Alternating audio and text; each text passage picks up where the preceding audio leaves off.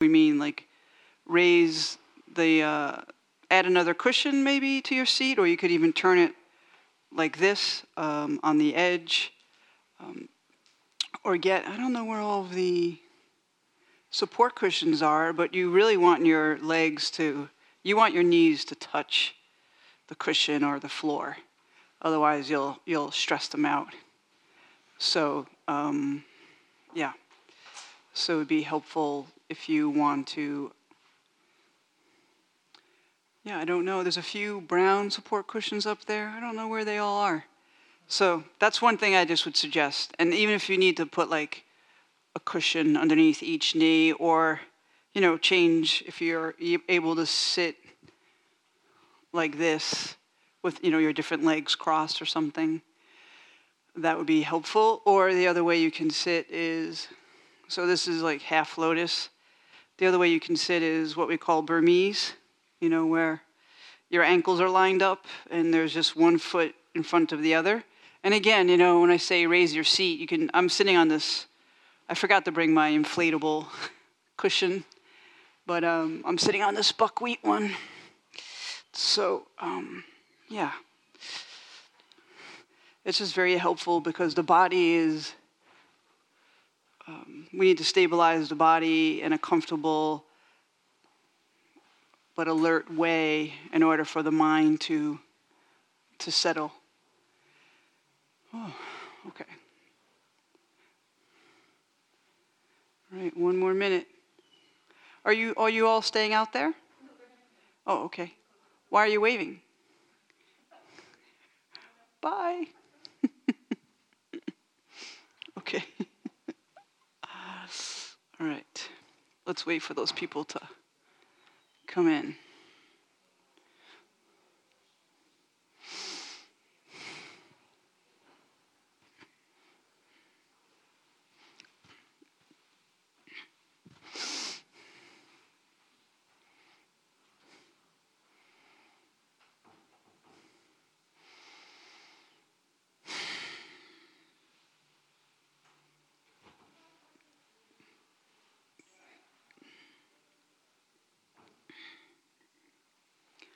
It seems like 4 or 5 more people out there, so.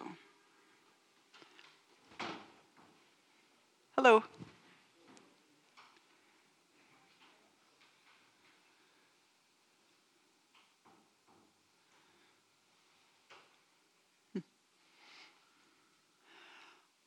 Okay, so why don't we go around the room and say names, and we'll say names and we'll repeat everybody's name, trying to become familiar with who's in the room. And so since people are still coming in this way, why don't we start over here and just sort of disorganizedly go through the room and say our name. So why don't you start? Sure. Allie. Diego. Pardon me? Jenny. Oh, you said your name? What is it? Diego. Oh, Diego. Oh, what's? Josh. Okay. Josh, Jenny, Diego, Allie. Okay. Elliot. Robert. Kevin. Greg from Tennessee, welcome. And you? Reese. Aiden. Star. Alex. Nani. Rosalie. Romani. Close enough? Sorry, it's hard to hear with the masks on. Kyle. Nicholas. Sophia. Miles. What about the Sonny? Great. Johnny. Sarah. Kathleen. Emily, Arlene, Marlene, Selena, Laura, D, D. Okay, and Natalie. Who did we miss? I think of Tim. Tim. Okay. Swati. Okay. Oh, two more. And your name? Michael. Mika. Yeah. Okay. Sorry if I'm mispronounce people's names. It's hard to. So I began practicing Zen in Austin, Texas, at the Austin Zen Center, and that was in 2001. And when I first got there, or some time thereafter, one of the teachers there, the main teacher there, had spent a number of years at the monastery, and she mentioned that the schedule at the monastery, and even Zazen, is like putting a snake in a bamboo pole. And maybe some of you have heard that phrase. Of course, back then I was really new, and I thought, what does this mean, putting a snake in a bamboo pole? Why would you want to put a snake in a bamboo pole? Isn't that going to hurt the snake? Can't the snake just slither out of the pole? Right? So I didn't know. It was like Zen speak, right? So I wasn't sure what she meant by that. And I was reminded of this metaphor about the snake in the bamboo pole because I just had the good fortune of sitting a week-long sesshin at Green Gulch Farm. So sesshin means like touching or collecting body-mind. And this was a study session. So we studied an essay, a teaching, and we sat 8 periods of Zazen, 2 in the morning, early morning, 2 in the regular people's morning, from 9 to noon, and then 2 in the afternoon, and then 2 in the evening. So it was 8 periods altogether. And session is usually more intense than that, but since this was like a study session, we studied some teachings, and then we sat with some inquiry, and then we studied teaching. It was a Dharma talk in the afternoon and the evening, in the morning and the afternoon. But this metaphor, I remember this metaphor because of being in the sesshin, right? This bamboo pole of the sesshin. And since, most of us live our lives outside of the monastery and outside and off of this cushion, right? It doesn't mean that we can't take what we call Zazen mind or meditation mind with us as we go about our day. And my friend was telling me, I don't have this book, but my friend who I was just podcasting with, she's done a ton of pilgrimages. And she just came back from a 1,000-mile walk. I think she was gone for about 4 months. But she mentioned this book, which I'm interested in looking at, called The Monastic Heart. And so it got me thinking about how is it that we can create our own monastic environment, if you will, without actually going to a monastery. And this, mainly is, the monastery is set up to help us pay attention to the present moment, okay? So, and this is what we're doing here when we're practicing this meditation, is doing our best to keep the mind, which loves to wander, in the present moment, okay? Making the present more relevant, right? And so this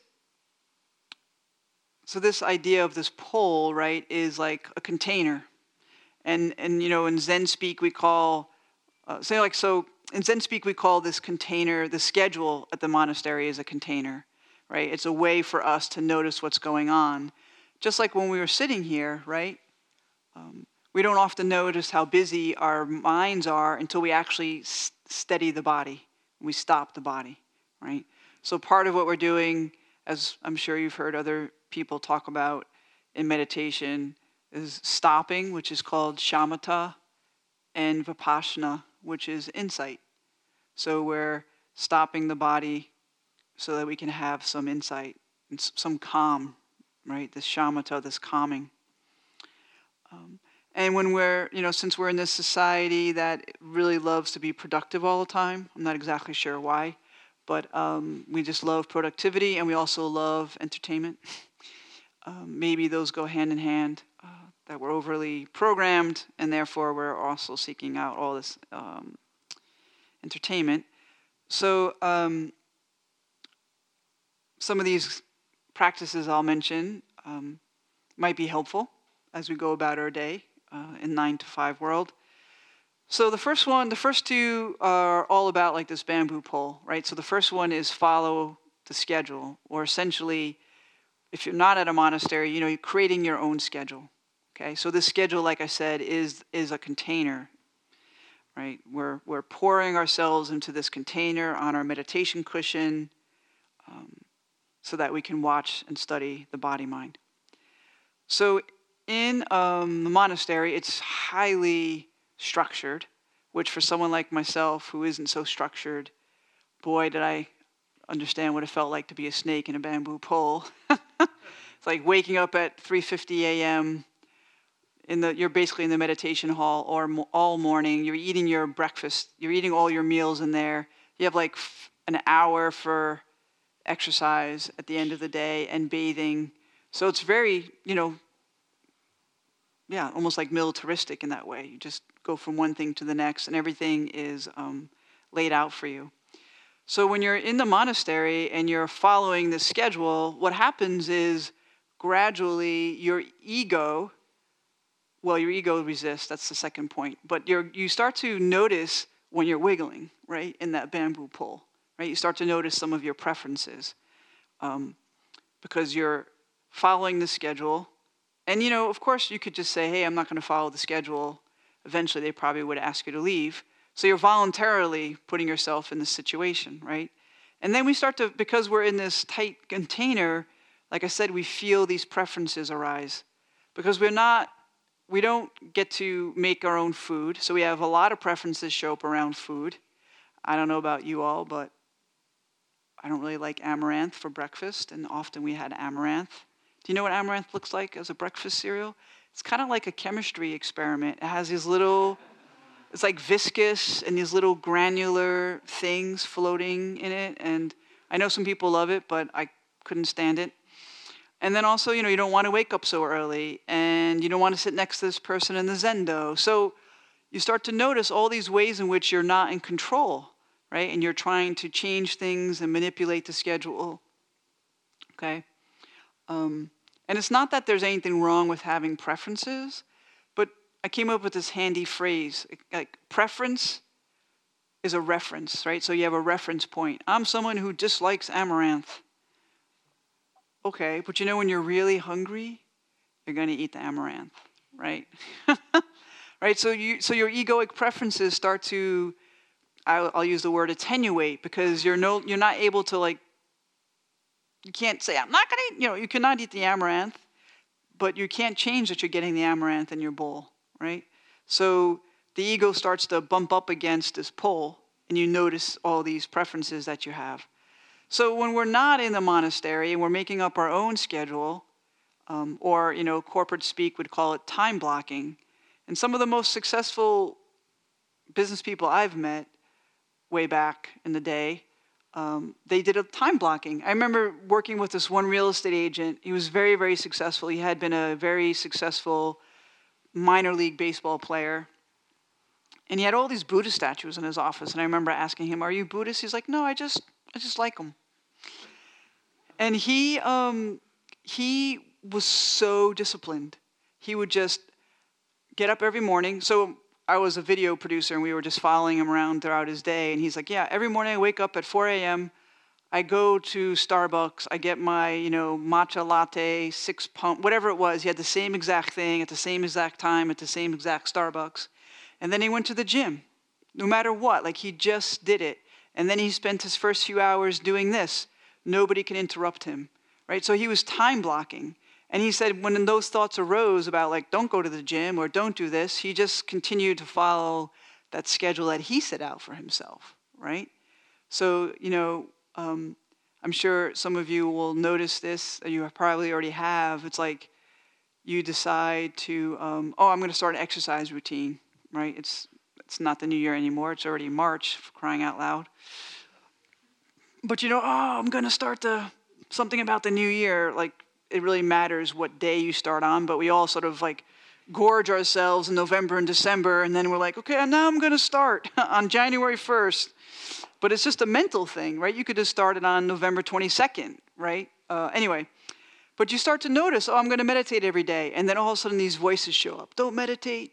You can't go to the gym. You got other things to do, like doom scrolling and checking your emails. And, oh, yeah, you should walk a dog. Oh, you don't have a dog? Well, then get a dog so you can walk the dog. You know, you're just like, oh, my gosh, right? So, and then he would, because he was so disciplined, he just would, whatever that was, he just did it. You know, he just followed the schedule. He followed the schedule that he made for himself.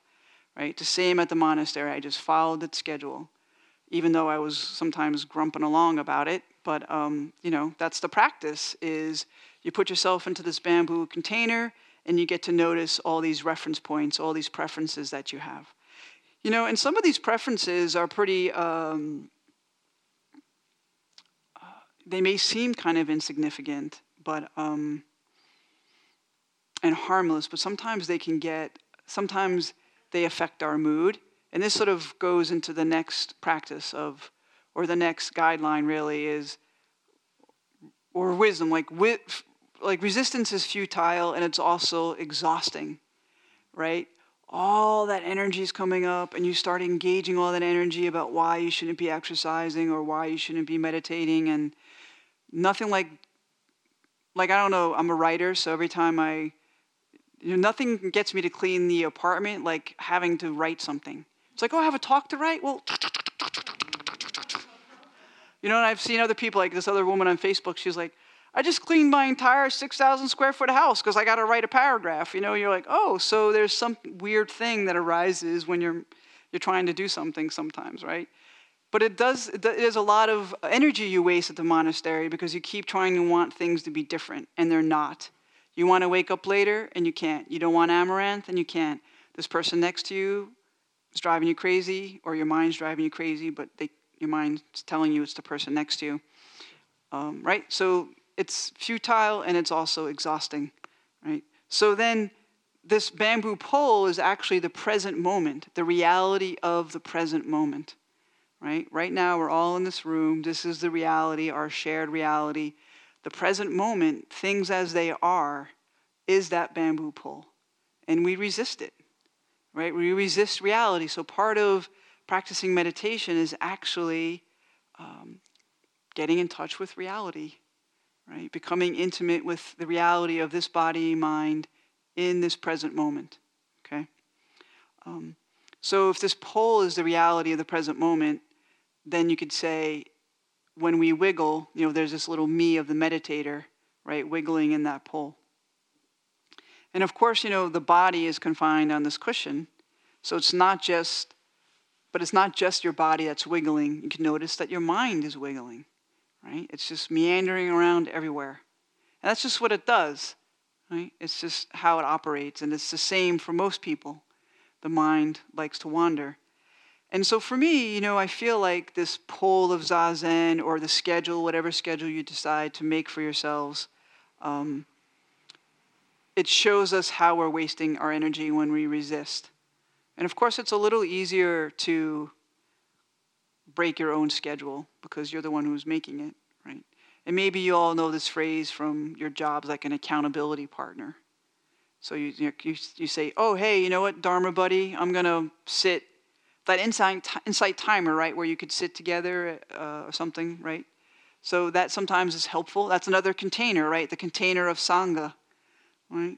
I'm gonna let this person know that I'm gonna meditate, and we're gonna meditate together, right? So making this schedule, this container together, right? Because resistance, we're trying to change something. We're trying not to comply with something. And I think that when we're able to stay physically still, it also helps us to stay still or unmoving when the mind starts to yak, yak, yak, right? We notice the mind's yakking. We just come back to the breath over and over, right? We notice that wiggling, mental wiggling in the pole. I don't want to have amaranth. I don't want to sit next to this person. You know, at the monastery, the last 6 months I was there's these two lovely people sitting next to me, one on either end. And they both had, maybe I shouldn't say this, but they had some digestive issues, let's just say that.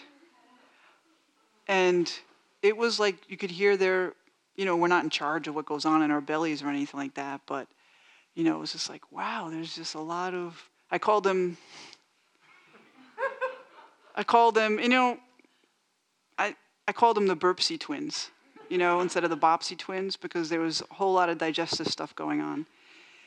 And, I just sat there and the mind, it's, again, we can't control what's going on. So it was just like, what's my mental posture going to be toward this, right? Because I can't move away from this. And I'm sure I annoy people as well, right? So it's not just like, what's the mental posture toward this? We could either resist it and waste our energy, or I can just relax and hope that they feel better, just relax, allow the mind to relax, right? Drop all that resistance, all that chatter in the mind. And I think the more that we're attuning the mind to the body, the more that we are practicing or exercising this faculty of attention that can help us with the mind, right? Because it's definitely feels more ephemeral, our thinking, obviously, than our physical form. So also this routine in the monastery, or routine you make up for yourself, also helps us practice with choicelessness, which I know some of us here in the United States we just love our freedom. And sometimes we don't think about responsibility, but I'm not going to talk about responsibility. But this choicelessness, that's the other thing that a monastic environment affords you, is just choicelessness, right? The ego is being further and further reduced because the ego can't manipulate the situation. The ego can't make a choice. So not only does that, obviously that's obviously part of the container, is we practice with choicelessness. We watch the ego get really annoyed by all that. Of course, the ego doesn't really exist. And then it slowly attenuates itself. It slowly gets from like a shout to like a little murmur, because you're not really giving into it anymore, right? It's like, okay, I know, ego, you don't like amaranth, but you've mentioned that 7,500,000, 6 million times, and look, there's still amaranth.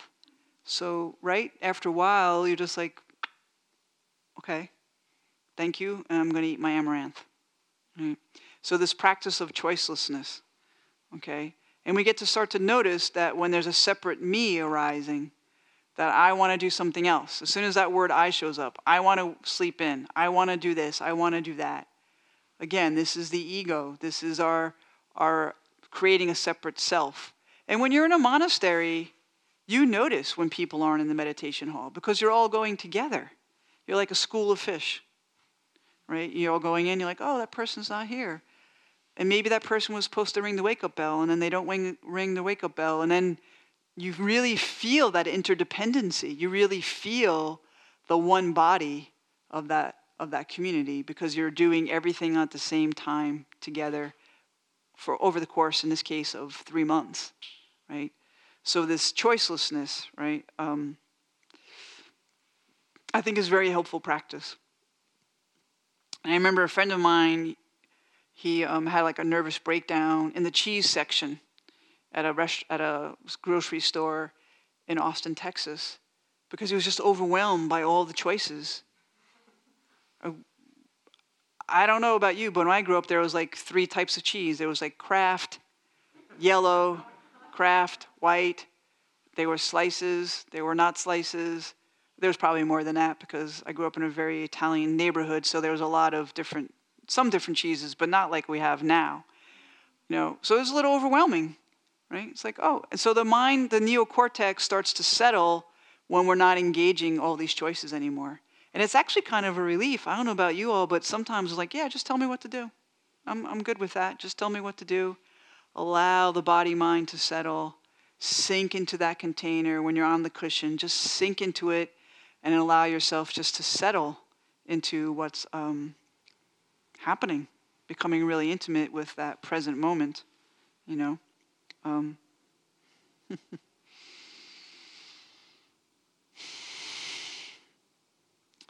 I think that we don't really notice what our resistances are or our preferences are because they're so habitual until we're removed from that routine, right? And we end up going someplace like a monastery, or maybe go to a country, right? This brings me to the next guideline, or the next practice really is like expanding your comfort zone, right? So when we often feel like we're in control of everything, and then you go to like a monastery or just even a week-long retreat, and it's, for some people, it's really scary to feel like they're not in control of everything. And for other people, it's like a huge relief. It's like, wow, I don't have to make any choices about anything. I can just sit here and someone's going to feed me, and then all I have to do is clean the toilet, and I'm just going to go to the meditation hall. So this choicelessness for me was really expanding my comfort zone, because even though I wouldn't say that I was like a controlling person, but you notice a little bit more about how controlling you are actually when all these distractions and choices are removed from you, and you're just like, okay, now it's just me and I'm here. Like at the monastery, I didn't have heat, for the first 3 months. Actually, most of the time I was there, I didn't have heat. And that was very difficult for me to sit without any heat. Nobody has any hot water in their cabin, and there's no shower in the cabin. You have to walk to the bathhouse. But some people did have heat. So I had to practice with, getting up really early and just like shivering all the time. So expanding our comfort zone. That's often also where we notice our preferences, right? We notice what's going on for us, how we're resisting what's going on. It is true that occasionally this person I just did the podcast with, who did the pilgrimages, we were at the monastery together, and when she was sleeping in the meditation hall for one of the jobs, she let me sleep in her heated cabin. Oh my gosh, it was so amazing. I could just think about it now. I was like, oh, yeah, all right. Anyway, but what comes up? Which Heather shows up when she's freezing and exhausted, right? It's easy to be calm when you're in this tremendous comfort, right? But when you start pulling those things away from you, the heat and the hot water, and you have to wash your laundry by hand, you're just like, oh my gosh, this is crazy. And then you get to see your mind, right? You get to see the mind reacting and resisting. So like expanding our comfort zone, I think I might be. Okay, so expanding our comfort zone, we have, as we know, all these modern conveniences. And it seems like these modern conveniences should really bring us a tremendous amount of peace. But if our peace of mind, if our stability of mind rests on the fact that I have heat, or I have hot water, or I have a washing machine or a dryer, then that's like a stability of mind on some external object. And when that goes away, where's stability of mind, right? And we don't maybe notice that because we have all these comforts and conveniences at our fingertips.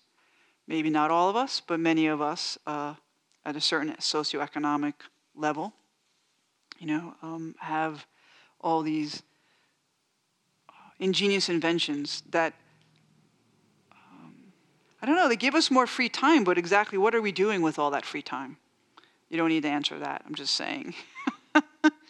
And has it made us any happier? I mean, the mind, delusive mind, mind can dupe us into thinking that there aren't, that we are, if we just keep acquiring things, we'll feel fulfilled. A new car, a new job, a new person to be in love with, or a new person to hate, right? We think that all these things outside of us are actually going to make us feel a certain way. So when you go to the monastery, or you just do, maybe come do a one-day sit, right? And you're just doing a one-day sit, or even a half-day sit. We're having them once a month now. Just, even if it might feel a little scary, just drop into a half-day sit and see what comes up when you put yourself in that container for 3 or 4 hours. Because it's yeah, you just never know. I know when I first did my first one-day sit, oof, that was crazy. I remember, speaking of voices, I remember driving to the Austin Zen Center, and I kept saying, I'm not going, I'm not going, I'm not going, I'm not going, just to psych my mind out. I'm not going, I'm not going. And just closed the door. I walked into the meditate. I walked in, I'm like, I'm not doing this, I'm not doing this. Anyway, it worked. I don't know, I managed to sit from 9 a.m. to 5 p.m. I don't know how. But, and so during this session at Green Gulch, we actually lost power for a whole day because we had this crazy weather this past week. So all of a sudden we had no electricity and no heat. There I was again in the cold, in the dark, right? And what comes up? Oh my gosh, I wish PG&E would hurry up. I wish, I can't believe that there's no heat. How come this little thing doesn't work? How come there's not, and then you're just like, okay, that's actually creating more tension and exhaustion in my body, right? Because all there is right now is just me in the cold, and I brought a hot water bottle with me because I'm a monk. So I did have a hot water bottle. But yeah, again, where is stability of mind? Is it out there? Are you all responsible for my stability of mind? Right? Are you all responsible for my internal peace? No. Right? So when we expand our comfort zone, we start to see where our stability of body-mind is, where are we stable and what throws us off. And then just a couple more things. Also, maybe you all do this already. MITs in the morning, right? Most important things in the morning. Or MMITs, monk or monastic most important things. And that was meditating in the morning, studying if you can, doing some stretching, kind of getting those most important things out of the way. And then that way, at least for me, it helps me stay more focused and relaxed. And also, I have more concentrated energy in the morning. So trying to get those things done in the morning that are most important to me, right? And at the monastery, it was meditating. It was not really exercising, but stretching in the morning, studying, doing service, all in the morning, right? And then here's one, too, that I think is really helpful. There's just two more. One is when you're eating, just eat, right? Maybe some of you have heard that phrase, chopping wood and carrying water, right? So it's like, how can we just do one thing at a time? So at the monastery and also during this week-long retreat, I know people call it a retreat. I feel like I was sitting around getting mani-pedi every day and drinking a tropical drink, but I wasn't.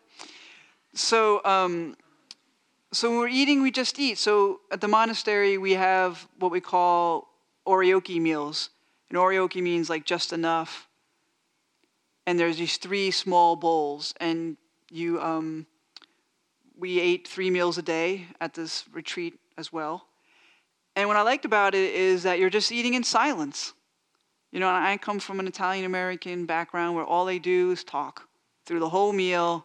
If they really like you, they'll shout at you as well with their mouth open, right? It's like, woo, big family, and you're just eating and chatting, and it's really wonderful and warm. And I have to say, when I sit silently and I eat in this ritual way, it's really much more satisfying because I'm focusing on eating. I'm not talking to other people. And after being at the monastery for so long, and then you go out to eat with people, you're just like, they're going to ask me to talk. I just eat first. Because I felt more satisfied with the smaller amount of food because I was focusing on this one thing, right? So eating in silence if you can, even for like the first 10 minutes, just eating in silence, which we do here in the evenings, right? Just paying attention to that one thing. Or another way you could say this is like using 2 hands to do things, like a 2-hand practice, right? I don't know about you all, but I found myself sometimes like, I'm putting this thing away, but I'm not really paying attention to it, and it ends up on the floor or something like that, right? Can I keep my 2 hands doing something, keeping my attention on the one thing? So this, we call this like bringing Zazen mind, this concentrated body mind into our activities, this undivided activity as much as possible. So eating in silence if you can, Again, even for the first 10 minutes or so. And then also, just when you're eating or when you're walking, just walk when you're walking. I know that's not so easy around here. The tempter. It's like, oh yeah, I'm going to give a Dharma talk. I'm going to talk about this. Okay, yeah. Oh, you guys are here in the room. Hi, how's it going? Okay. I'm sure you all do that, right? You're at lunch with a friend and you're just like, oh yeah, it's great. So, And you're like, pay attention to me. So, at Tassajara, another one of the rules was sit down to eat and drink. And I thought that was kind of a silly rule when I first got there. And I walked with this lovely piece of bread with peanut butter slathered on it. And I was walking down the path and I tripped on a root or a rock. So not only did I lose my peanut butter and my bread, but I also had this massive peanut butter. And then just at that moment, Abbot David Zimmerman, who was at Tassajara, he wasn't the abbot back then, he walked by and said, that's why we have that guideline. See what happens when you walk and eat at the same time. It's like, yeah, okay. Yeah, got it. Sit down, sit down. And I'm a snacker. So it's like, oh, geez, can you just sit down, Heather, and eat this? It's so funny. I don't know about you all, but I'm like, those chip clips, right? What do I need a chip clip for? I'm just going to be eating those chips as I walk. I don't need a chip clip. So it's like, just do one thing at a time, okay? That's the main thing there. Just try to do one thing at a time. And the last thing is sitting in the dark, right? So we lost power, and that was really great because in the morning and in the evening, and even in the later afternoon, Kokyo, who was the teacher, he just started slowly disappearing in the dark. It was really cool in the meditation hall. You could barely see him after a while. And there's something about sitting in the dark. So even if you just close your eyes, even if the lights aren't off, but just even closing your eyes, and then just like when you're meditating, maybe you noticed this when we were doing it, it gives your other senses, it brings your other senses more to the fore. And then when you are even sitting in the dark, just turning off the light, your proprioception changes. Your body slowly starts to feel not so solid anymore. And then also you get to relax, right? Your eyes, the stress of your eyes always staring, trying to figure things out. We're such visual creatures and forward-looking creatures because that's where our eyes are. Just practice sitting in the dark, turning off the lights, not looking at screens an hour or two before you go to bed. But I find it really relaxing and comforting to turn off the light and meditate in the dark. It's really, really, I think, very beneficial to do that. So it was a lot of fun to be reminded that I'm not just these eyes, I'm not just this visual consciousness. The whole body is a sensory organ. We just don't often notice it because we're rushing around. Eating while we're walking and doing this thing while we're walking or whatever it is. So it's like, can we just take care of ourselves by sitting in the dark, doing one thing at a time, noticing our preferences because we made a little schedule for ourselves. Maybe having, again, an accountability person just to be like, hey, I sat for 30 minutes today, or hey, I didn't want to sit. Here's all the thoughts that arose about it, or just a way to keep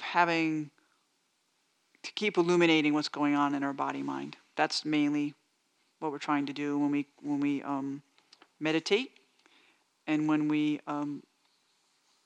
doing one thing at a time really helps to illuminate what's going on, and prevents peanut butter bread smearing on your shirt while the director walks by and says, "Told you so."